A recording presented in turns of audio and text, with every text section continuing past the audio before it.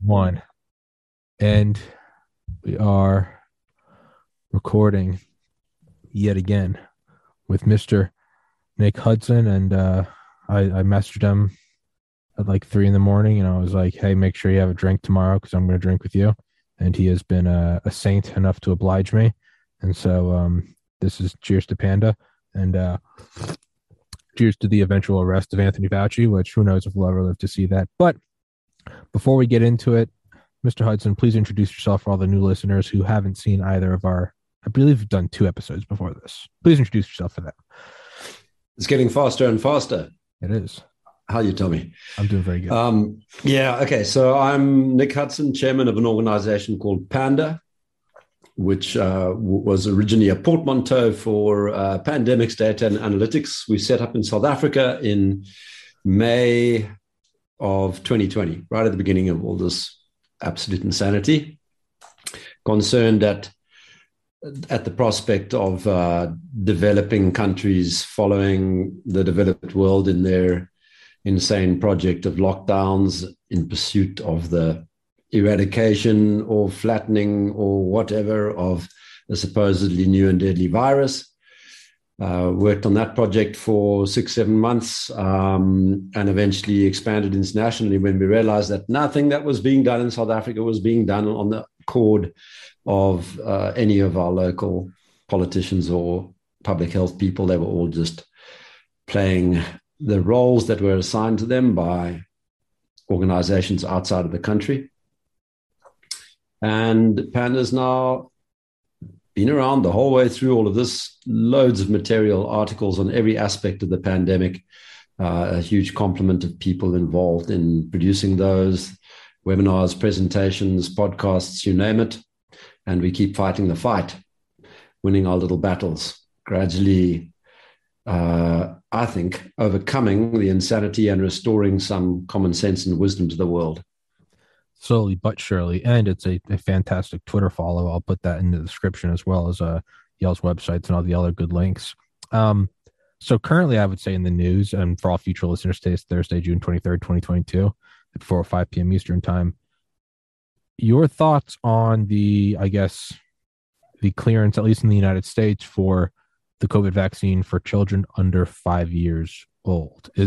Will the insanity end, or is it becoming more and more apparent that there is no domestic, decentralized decision-making process, that it is indeed it all comes from supranational organizations like the WHO, like Davos, like Bilderberg? Is there at any point should we stop looking for the rationality to return and just understand that the entire situation is just insane? Well, there never was rationality at the FDA, and the approval of the vaccine for that tender age group was a disgrace. There was nothing in the study to support approving it, yet 21 out of 21 of the panelists supported the approval of emergency use authorization for vaccinating 6-month-olds. I mean, what a disgrace. And there is no risk in that group. There's no risk to under 70s who are healthy. It's absolutely unnecessary to be administering a product that has such high adverse events rates and about which we know so little because they skipped so many key steps in the process of authorizing this therapy. It's really just absolute hysteria, mania on the account of people who don't know what's going on, and agenda playing on account of the people who do. So no, that 21-0 vote can only happen in an organization that wasn't sane in the first place, an organization that's beholden to outside influences, infiltrated, stocked with any number of categories of villains, miscreants, and village idiots. You're not talking about a sensible organization. So no, don't look for any sanity to return there. But it's not all bad news, Tommy. In fact, I don't even think it's majority bad news at the moment. The establishment is terrified and starting to panic and do stupid things and retreat. And I think it's coming apart for the architects of this whole story. Well, you can't just tease me like that. You got to shed some light on it. What's the reason for optimism? What's the silver lining in all of this? Because I am a nauseatingly optimistic person. A lot of people close to me say it will be the death of me because I always try to find the silver lining in this. But you seem let's go to the first principles. Okay. Centralization, central planning, utilitarianism, the rule of the world by spreadsheet, all of that is completely bananas. And that's ultimately what these guys are trying to do. So it's a project destined to fail. It will fail calamitously. I would say it already has. And so there is nowhere for that project to go. It will be catastrophic.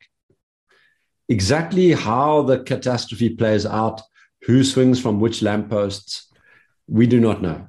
But it's a project destined to fail. The reasons why centralization and central planning do not work are well known, well understood, are not resolved by the possession of more information or the appointment of ever more expensive commissions and supranational organizations and private, supposedly philanthropic foundations.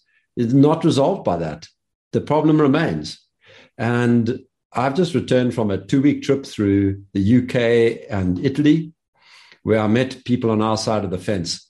And there are just so many fantastic minds in our community, people who will do the exact opposite of what these central planning fools at the World Health Organization, Bill and Gates Foundation, and WEF are up to. They will participate in the world of conjecture and criticism of open science and contribute towards the creation of new knowledge. And that new knowledge will, for the most part, be focused on dispensing with these centralizing idiots.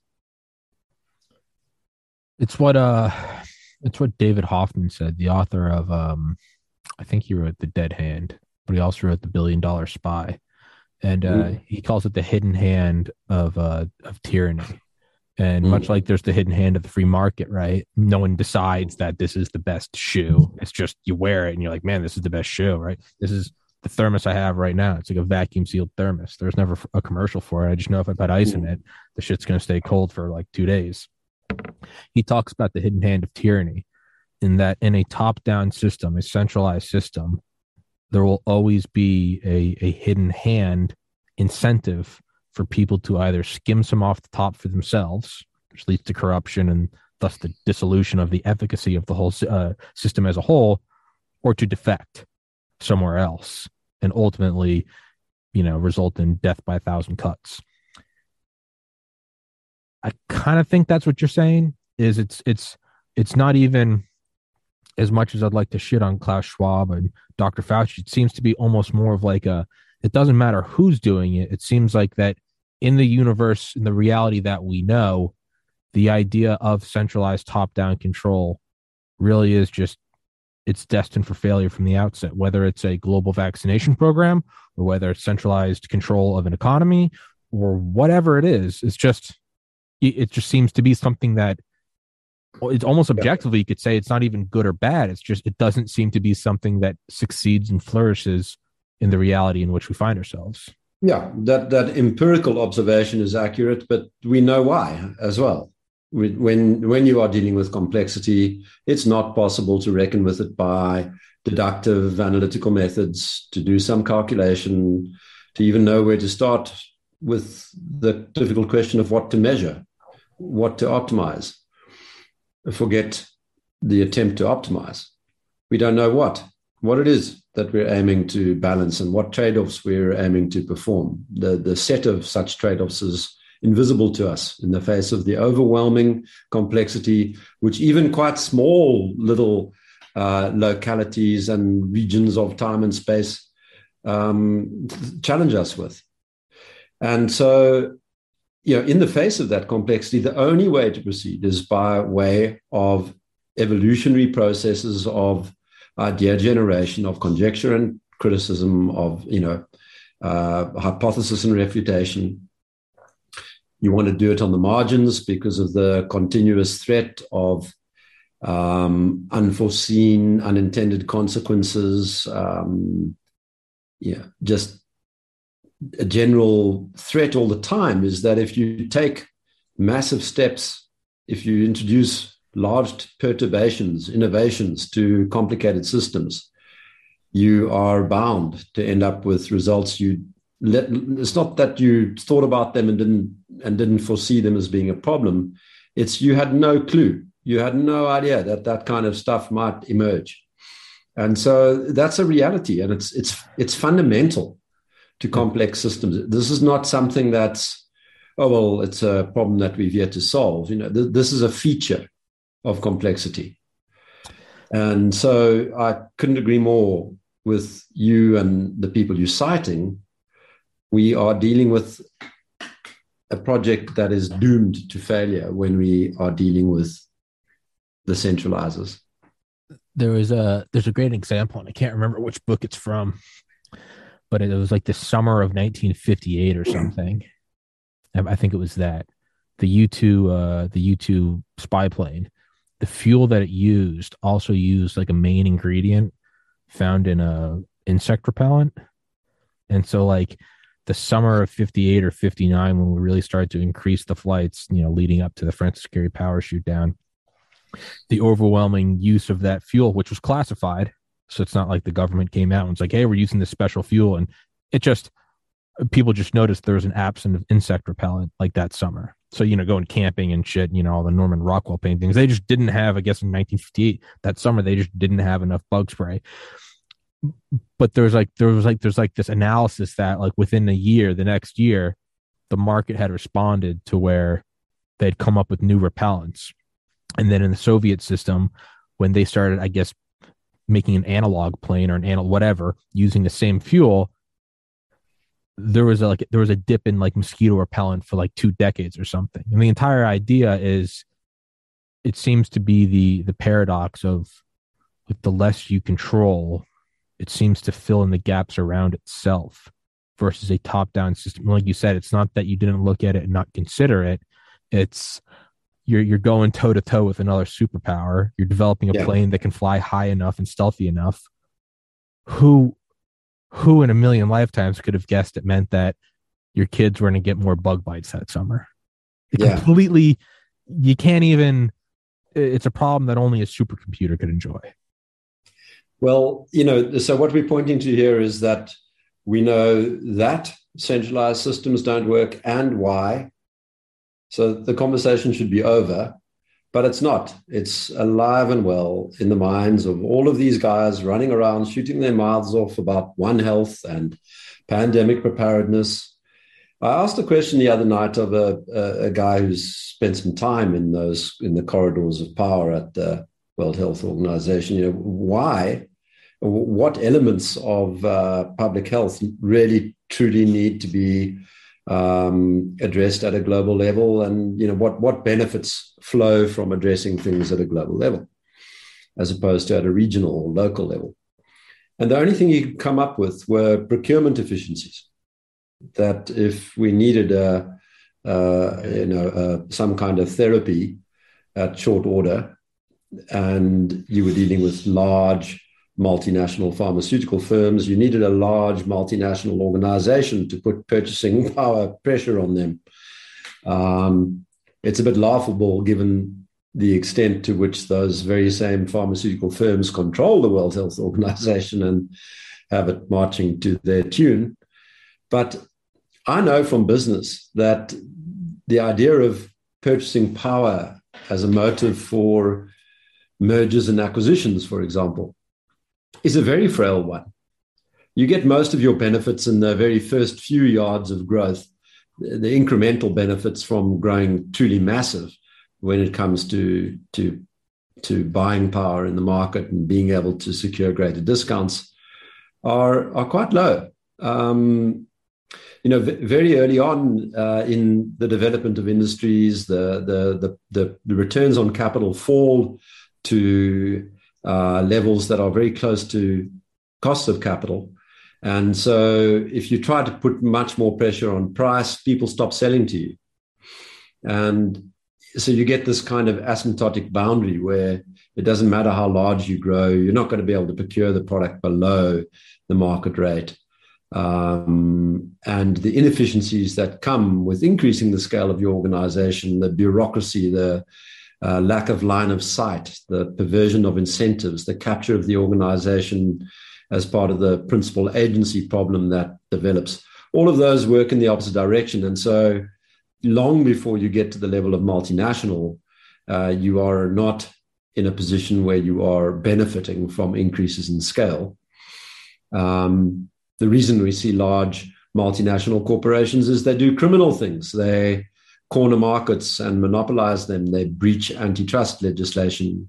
And it's been, in my opinion, it's been largely a failure to embrace and drive home antitrust legislation and antitrust concepts that has been responsible for the situation that we're in now. And it's been a problem for decades. It was a long time ago when the European Union gave Microsoft and Bill Gates a real grilling and a hard time over their monopolistic practices. The ethos of adhering to that kind of aggressive response to overweening hierarchical dominance has faded.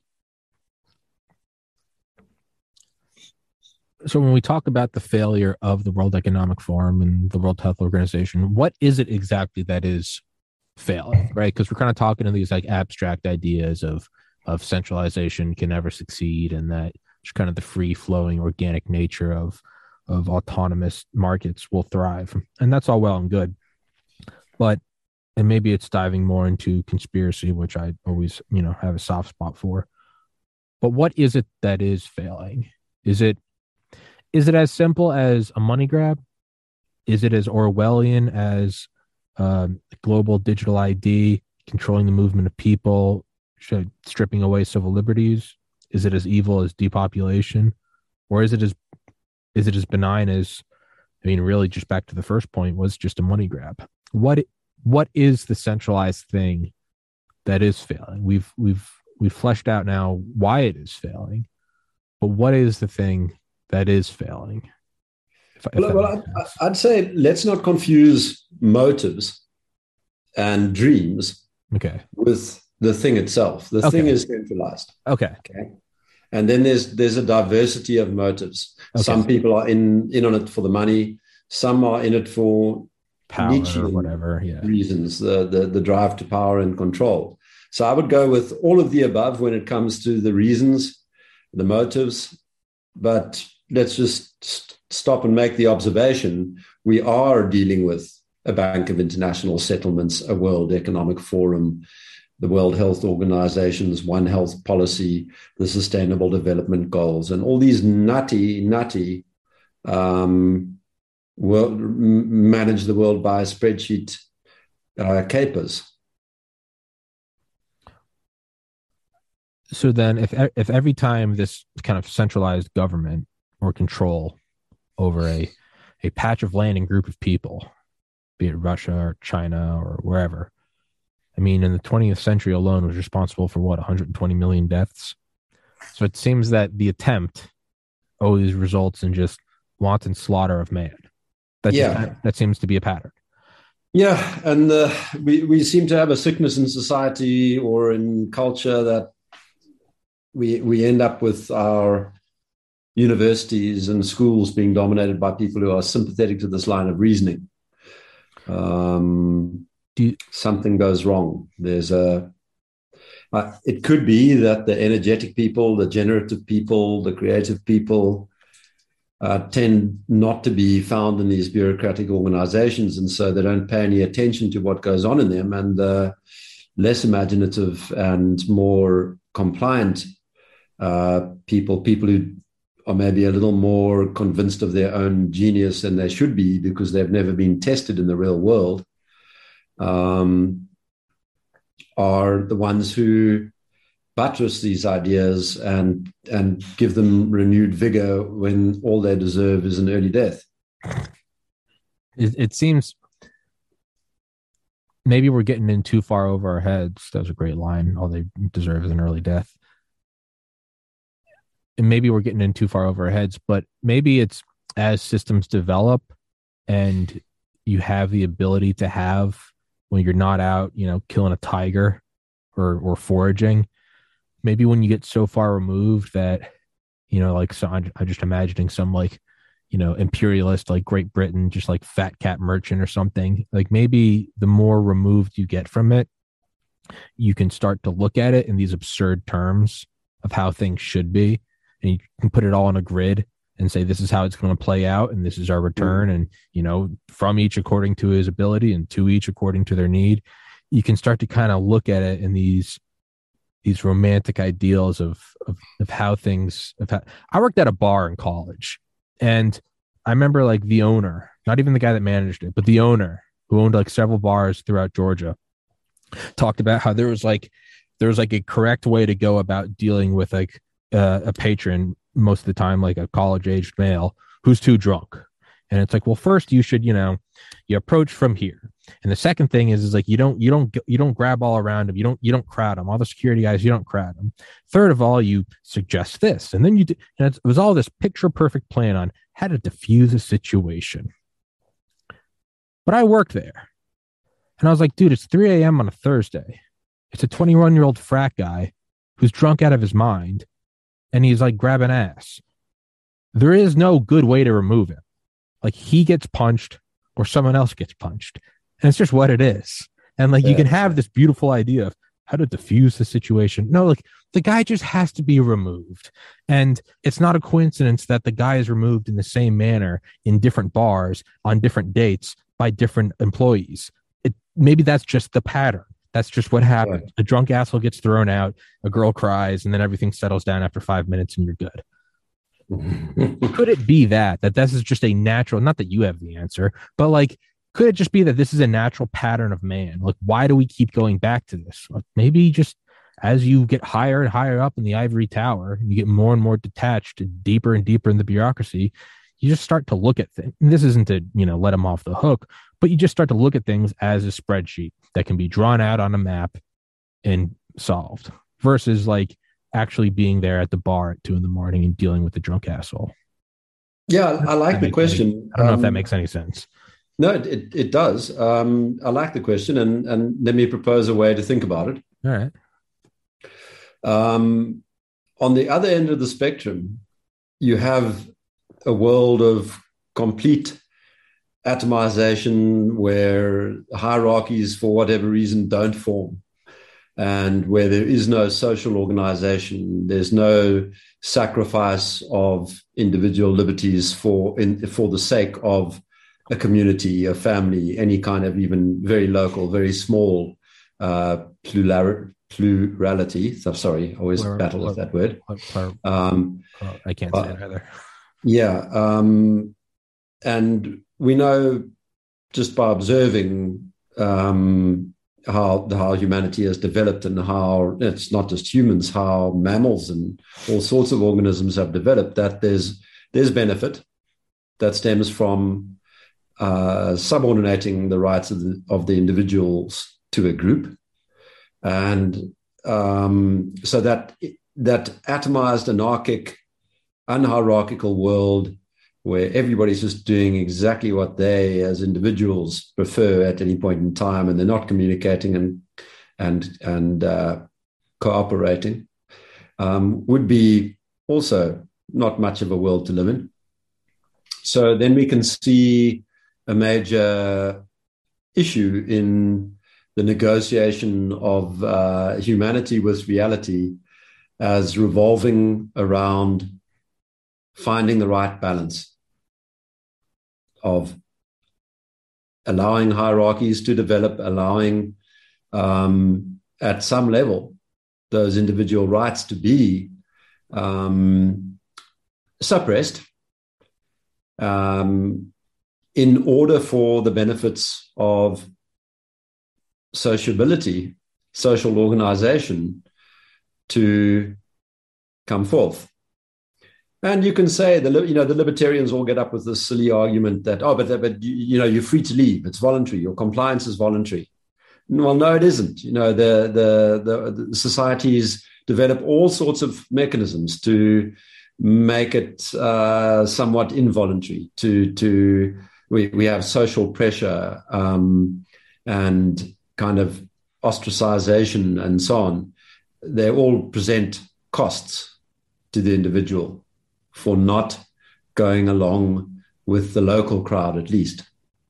And so let's play with this. We're as humans, as human societies, we're underway with the project of negotiating with reality in this domain of how centralized our organization should be. And one can easily conceive of a setting where there's a bit of a wave function going on, an ebb and flow, as we experiment with different formats for conducting our cultural lives.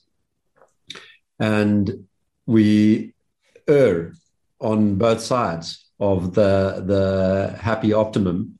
And that happy optimum is probably moving all over the place in response to any number of changing circumstances, technological, environmental, all sorts of types of generation of new knowledge might impinge upon the former optimum, leading to a new one, which causes a new gyration in the system. You could wax lyrical about the potential of such a system to swing and veer around and produce very suboptimal answers from time to time, either situations of atomization or situations of hierarchical ossification.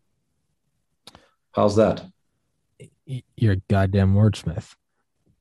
But I see what you're getting at. It's like moving out west or something in the 1800s. It really is just kind of like go wing it. Bring a gun, bring your horse. Yeah. Whatever happens, happens, right? But then you maybe look at something like World War II. And let's look at the Bill Donovan. Wild Bill Donovan was the first head of the OSS, the Office of Strategic Services, which was the precursor to the CIA. He was a World War I veteran, like close friends with FDR and Dwight Eisenhower. And he was vehemently opposed to the draft until he went and toured on order of FDR, went and toured like Britain and France, like 1940, 1941, to kind of like look at the situation. And he came back and changed his mind and said, like, there is a need for a draft.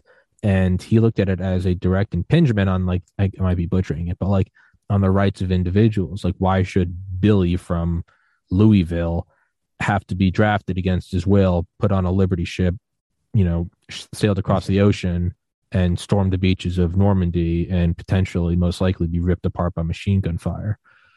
Yeah. And on that hand, I don't think any of us really question the benefit of the Allies doing whatever it took, right, to beat the Nazis, to beat the Imperial Japanese. That's wildly different from a century prior when it was just going and settling out west. And then even after World War II, in the 60s, like, no, you could grow your hair long and take acid and go watch Jimi Hendrix. There wasn't like an impending Nazi threat. And there is, yeah, like you said, there is this moving sweet spot, which, and then if you want to get like really meta and zoom out and look at the moving sweet spot, it might not be that it can ever be pinned down.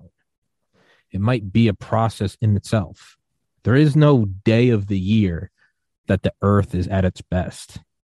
Like what we view as a cold, barren tundra winter day is just as essential to the spring, which is just as essential to the 100-degree days and everything's lush and green and there's enough pollen to make your head explode.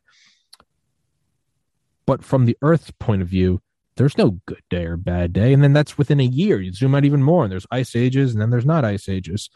the whole thing is moving, and it's a very process. You can never pinpoint one spot and go, there it is. Yeah.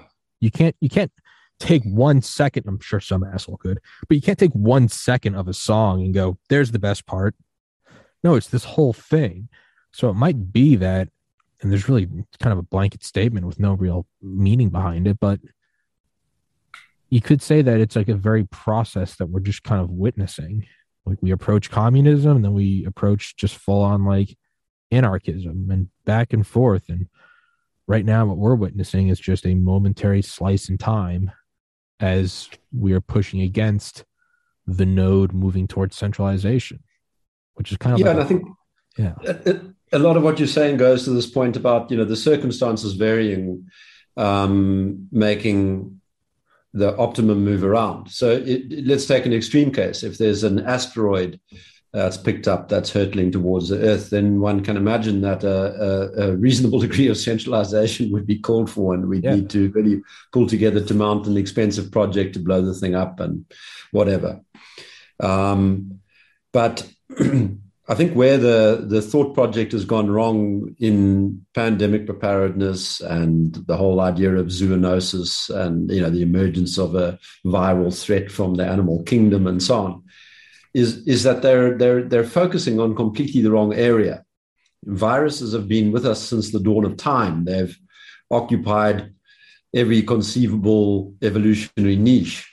We co-evolved with them. Our immune systems are well tuned to dealing with whatever threats they present or have presented throughout our evolution, and indeed not just our own, but the evolution of all our ancestral mammals and perhaps even organisms that predated mammals.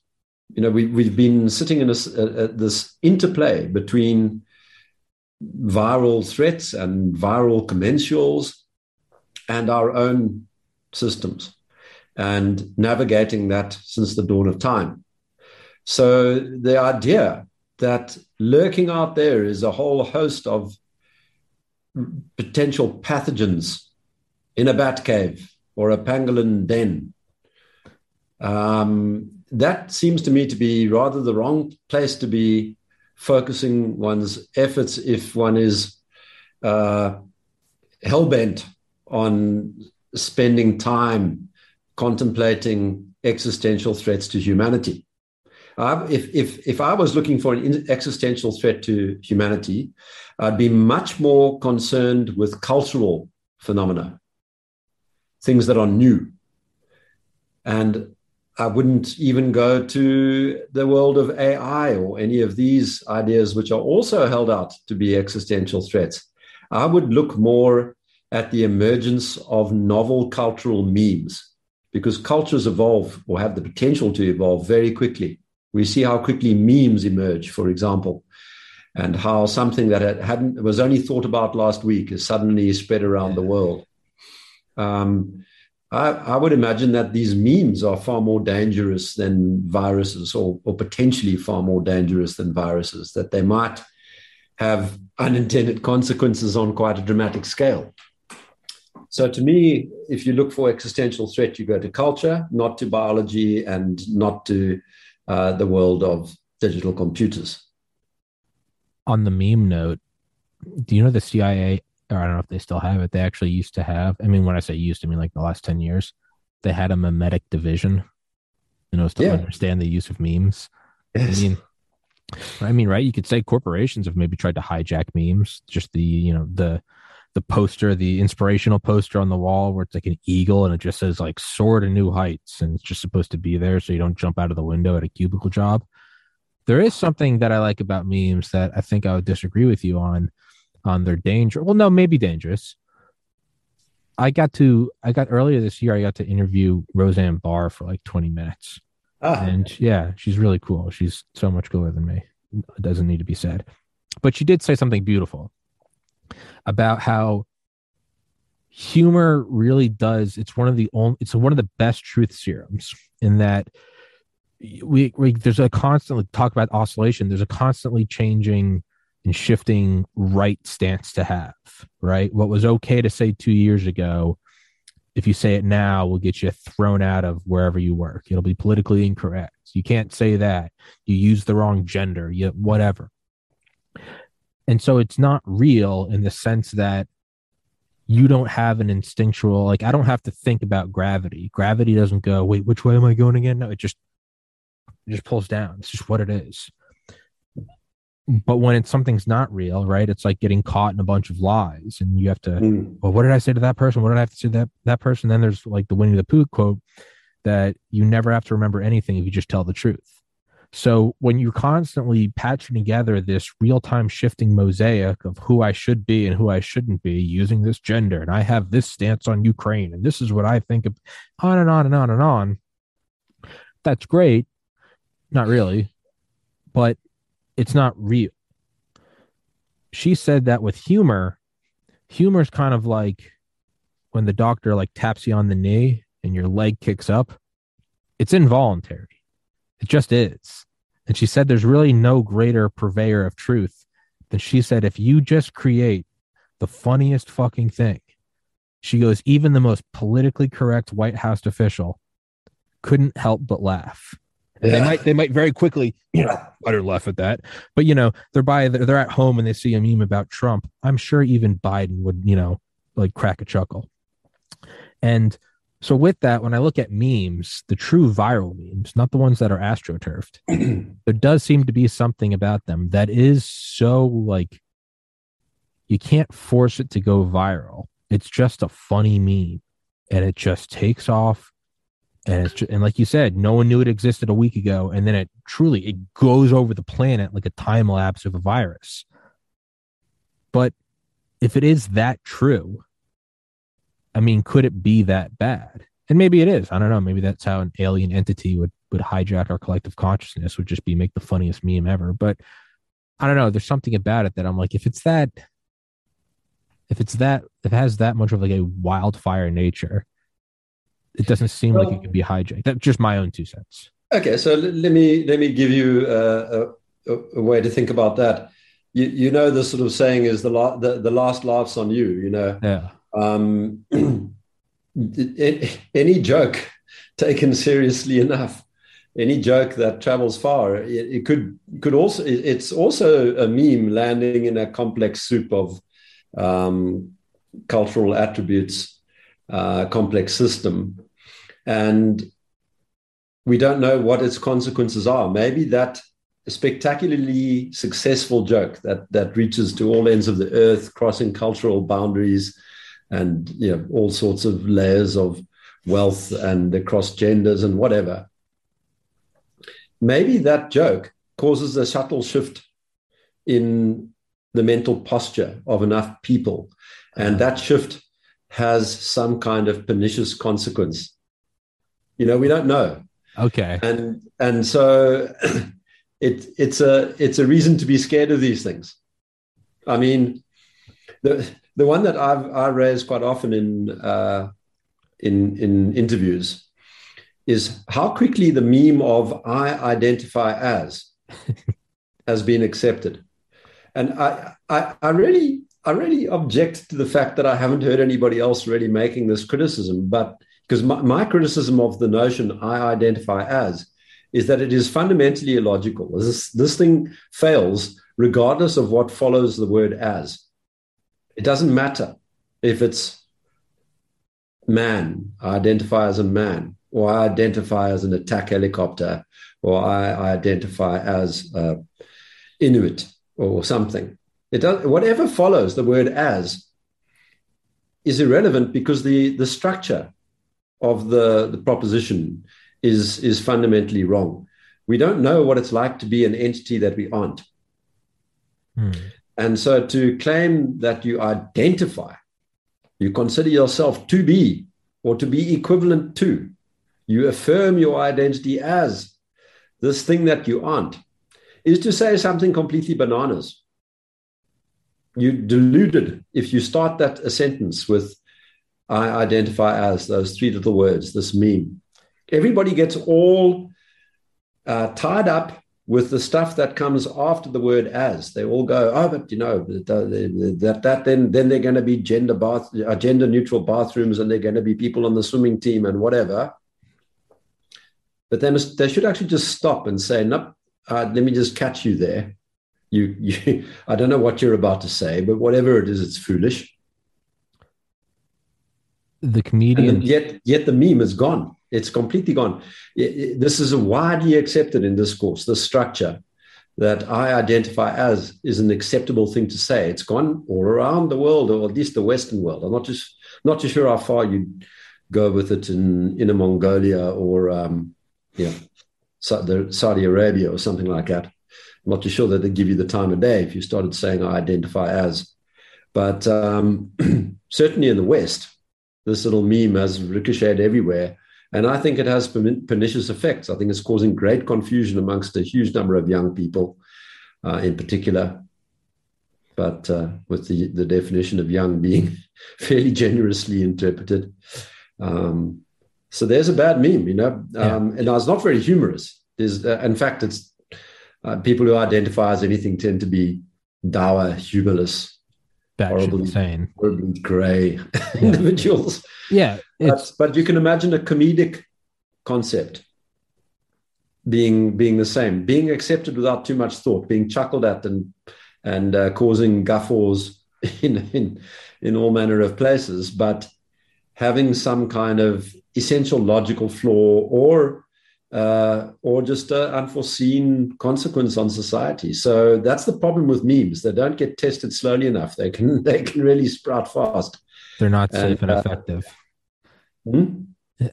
All right. Yeah. Touche. I was going to say two comments on that, which are agreeing with you and are disagreeing with my prior statement that they're not bad. The first is Tim Dillon.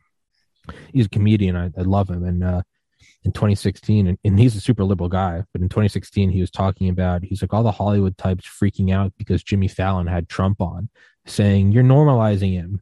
It was like after the election. He goes, it doesn't need to be normalized. It just is. He is the president. It doesn't matter if it's normalized. You don't have that control over it. It just is. You guys didn't vote on the sun rising tomorrow. Oh, the sun rises and we all accept it and we normalize it. No, it is. It cares not for you. So on one hand, yeah, I see that. Yeah, we're concerned with what comes after as, and it's like, no, that preface itself is just batshit insane. But yeah, I like what he did there. I like the move he pulled there. Yeah. You don't need to normalize it. But to go back to what you were saying about playing devil's advocate against myself, is that it could have destructive effects as you slowly normalize memes that rationalize irrationality, that we accept. I identify as. I was playing a video game last night, and you're like this fighter pilot, and you're fighting these two enemies, and they're brother and sister, and you can kill one or kill the other. It doesn't matter. You have to kill both, but you can kill them in different orders. And if you kill the girl first, the brother gets really mad and tries to kill you, and then you kill him, and it's whatever. But if you kill the brother first, the girl starts freaking out and saying, I can't do anything on my own without my brother. And here I am unconsciously thinking like, man, they're really trying to imply that like women can't do anything on their, and I had to pause and I was like, motherfucker, like they've gotten in my head too, that I just look at some like not important fictional video game, and without even thinking about it, I went, oh, they're assuming gender norms. So no, I do agree. If you flood enough of these memes into society, you kind of slowly detach the world from a rational basis of, I mean, is that not the old Soviet way of power, of hypernormalization? Like one thing they would do is they still do in Russia, is they'll create political groups. They'll openly say this is a fake political group funded by the government. But the fact that they exist makes you start questioning other political groups. Like, why would this one be? And the whole idea is you kick up enough dust that there is no place for the roots of rationality to take hold. And so they can move in the chaos, whereas you're trying to find which way is up and which way. I mean, right now, I'm lucky that I'm my own boss. I do this podcast for a living. I can't imagine going to a job interview in 2022 I would be so scared shitless if I walked in and the woman interviewing me had blue hair. I'd be like, I don't You know just what. forgot. I would just Yeah. walk. I would walk in and I'd say I'm a gay fox communist. Like I wouldn't know what to do. I would freak out. I mean, I'm a white guy with blue eyes. I would freak out. But yeah, if you were to sow enough of these memes about I identify, I'm an attack helicopter. I have 97 genders. No, but really. And then you advance this by 10, 20, Yeah. 30 years. And now you have a new generation coming up within it. And to them, it's not a meme. You and I laugh about it, but they grow up and they're like, what do you mean? It's just no, I identify as this. You kick up enough dust. If you're a political operator or some Machiavellian chess move maker like Klaus Schwab, when the whole world is just detached in this cloud of absurdity of what is and what isn't acceptable. Yeah. Yeah. I Yeah, no, mean, memes are dangerous. I I, I are they changed my one position. You are correct. are they one step? I mean, when you're this irrational, are they one step away from identifying Schwabicidal as a gender? You know, Yeah, why yeah. not? You know, what exactly in the logical framework that they're working with would prevent them or prevent somebody from making such a move, and what would the consequences be? But there are two things I wanted to pick up on. I wanted to go back to your story about humor because I realize in the mimetic discussion, I failed to pick up on my fundamental agreement with the assertion that humor is powerful, and we do need to laugh hard. I mean, whether you are a Democrat or a Republican in America, I would have a hard time taking you seriously if you took either of Trump and Biden seriously. These are both comical characters. Yeah, absolutely. There's not a lot of depth and gravity to either of these individuals. Neither of them should have had a hope in hell of becoming a US president. Neither of them. They're both comical characters. Let's laugh. Let's laugh at Tedros. Let's laugh at Gates. Let's laugh at Schwab. You know, all of them need. We need to find that vein of humor. So I'm very much in favor of Ms. Barr's characterization of humor as being very powerful. That's correct. But then you went on to talk about rationality. And I think it's an interesting word because, this is about having reason. You can always tell a just so story for the evolution of a complex system. And we have a strong desire to explain what it was that when something worked out well, what particular stroke of genius it was of ours that brought the situation about. But it's almost as if it's more a question of creativity playing out. And we try a variety of things and then, oh, wow, that worked, That's the reality. And then you go and stitch together a reason. It's a post hoc rationalization. And so that construct that I've just given you is a very difficult one for me because I like people who think and who reason their way through things, who consider and turn things over, who are skeptical, who don't get carried away. And so when confronted with a theory or an explanation for how the world works, they go, but what about this, rather than just going along with every just so story that they're told. And that puts reason or rationality into a very strange light because it's the thing that you're using to prick the bubble of the sort of grand idea, somebody else's grand idea. But it's the thing that the person with the grand idea is trying to use as well when he comes up with his spreadsheet, So it's a strange relation. I guess I prefer deductive and inferential logic to be used to bring down explanations and deny that they ever have a role in creating the explanations in the first place. That's more an act of creativity and generativity, which we find difficult to articulate in algorithmic terms. So even that is sort of the oscillating wave.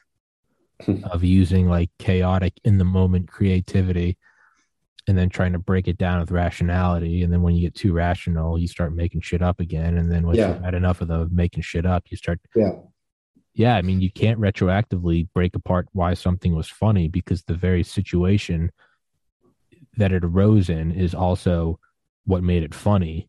And that Mm, situation doesn't exist any like Seinfeld might not be a success today. yeah. Like 1970s Star Wars might not take off. Babe Ruth might not have been as entertaining to watch today. And to try to break it down Yeah. doesn't always mean that you can repeat it now. No, that's right. I also want to try and be devil's advocate to myself, because I think even the task of criticizing an explanation or theory is itself a creative process. Absolutely. You have to come up with a reason against that which you just said there was nothing you could Yeah, argue with. Yeah. yeah. When you say to somebody, "Oh, well, did you think about this?" Your mind has made a leap. You've gone into a domain, and very often the answer will be, "Oh, no, I hadn't. I didn't think of it that way." So you might abstract from an entirely different domain of knowledge to find the objection that satisfies the niggle at the back of your mind. That's not a rational process. That's again a creative process. And so, yeah, it's there's mystery and intrigue in all of this. It's a the theory of knowledge pricks my curiosity like no other field. It's so interesting to me to try and capture the essence of what knowledge is and how we get ahead in the world, how we do things to encourage the flourishing society as opposed to the decadent one. I think being the devil's advocate to oneself, not even to someone else, but to yourself. I think that's, and obviously I'm biased because I love doing it, but I think it's like the greatest challenge in critical thinking. And I always do it. For one, it keeps you, it prevents you from taking things too seriously, right? But it's wildly fun. It's fun to sit there and make a statement that you believe in, like, Nick, I don't think memes are bad. And let me, cite my interview with Roseanne Barr. And then Yeah, immediately try to jump on the other side of it, not 5 minutes later, and go, fuck it. Let's now unpack why memes are indeed dangerous. To me, there's nothing more fun than to make an argument. And then once you've made it, go, all right, now pick it apart. Not even someone yeah, else's. Pick your own argument apart. And you're like, okay, why are memes bad? They destabilize the world and they move us away from rationale. And then in that sort of dance, you can go, well, that is what the Soviets did.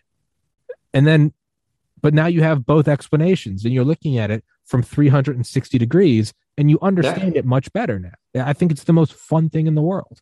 Absolutely. I mean, it just strikes me that in this last hour of ours, I've had a dozen thoughts and said a handful of things that I've probably never said before or never thought before. And that's great. That comes from this exercise of being in a place where we know we have unwritten rules going into this conversation. Beat me You to it. can say something that I think is wrong, and I will object. And you're not going to get all flustered about it and throw a hissy fit. And you can tell me that the same thing. That I maybe one of your other guests has put something better or has a richer perspective on it. That's wonderful for me. That's great. I'm just going to go, oh, okay, change my mind. Yeah. And that environment is the very environment that is the stuff of creativity. And it's the opposite of the environment of cancel culture and smearing and censorship and the whole notion of misinformation and disinformation. These guys are boring, right? They are Yeah. just so boring. I Like mean, really? this does kind of wrap up nicely into Yeah. our initial thesis. Like Yeah. chaotic, unplanned, unscheduled has birthed. I've never thought about why memes are bad until now. We didn't plan on Well, this they an could hour be. ago, Yeah. or Yeah. why they could be bad, or why they're good, or who knows? Maybe Roseanne Barr is right, maybe she's wrong. But that itself can only come from all right, beforehand, Mr. Hudson, we're going to talk about memes, and then we're gonna talk about. No, we didn't fucking do that. I literally just messaged you last night and said, "Hey, bring wine." That was it. That was the Yeah, preparation for this. That was it. It's yeah, just, and it runs that course. And I was going to say, I mean, and you could compare it to, the only interviews I ever do are my own, so I wouldn't know. But you do tons of interviews. How would you say this one compares? I don't mean this specific one, but I mean you coming on here, and you don't have to kiss my ass. But I mean, let's just like put it to test. Which one leads to more creative thoughts? Like sitting in your home with a glass of wine, being able to say whatever the hell you want, or having to go to a newsroom studio in a suit and tie and smile and shake and why we have 15 minutes, then we got to go to ad breaks. Right? I mean, I would imagine you can be a little more creative yeah. and there's no boundaries.